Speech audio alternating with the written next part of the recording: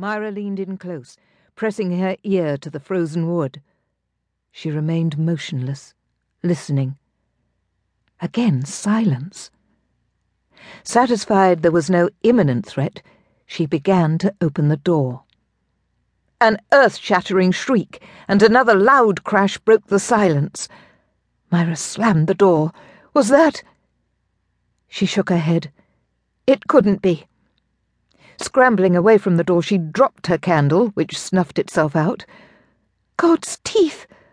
Was that a battle cry? Granted, she'd never heard one before, but 'twas not just any shout. Nay, this sound was terrifying.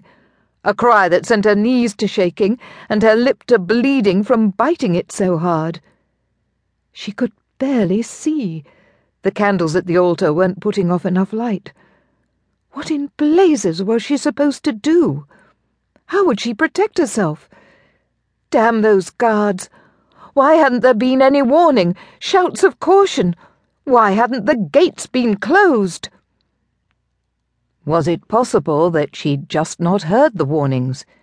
She had been deep in prayer, worrying about her sore knees, and, to add insult to injury, she'd needed to use the privy for hours. Had she been that preoccupied? Angered? So distracted that if someone had shouted in her ear, she probably wouldn't have heard it. She took a deep breath to figure out her next course of action. The secret stairways. Lucky for her, the chapel was located in a tiny corridor off the gallery above the great hall. A hidden stair, inside the chapel, led up to the master's chamber.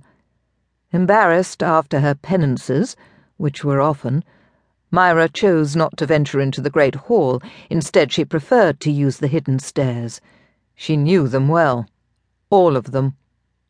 When she was just a girl, her father had shown her where they were located, and when she'd once found them fun, she now found comfort in their obscurity.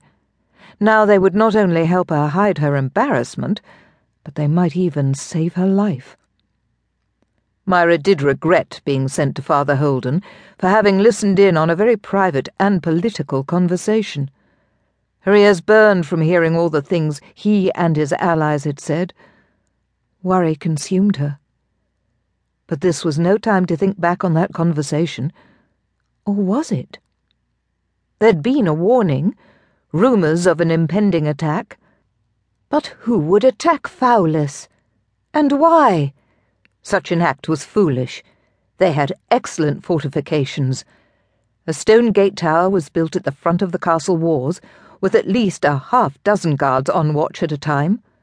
Her brother Byron made sure the gate was always closed and most often barred. Their walls were thick, and she'd thought impenetrable. If they were being attacked, there should have been fair warning. The guards could see all around the castle. No hidden spots for an enemy to hide. Her brother's retainers kept guard upon the walls and the lands. This she knew. So how?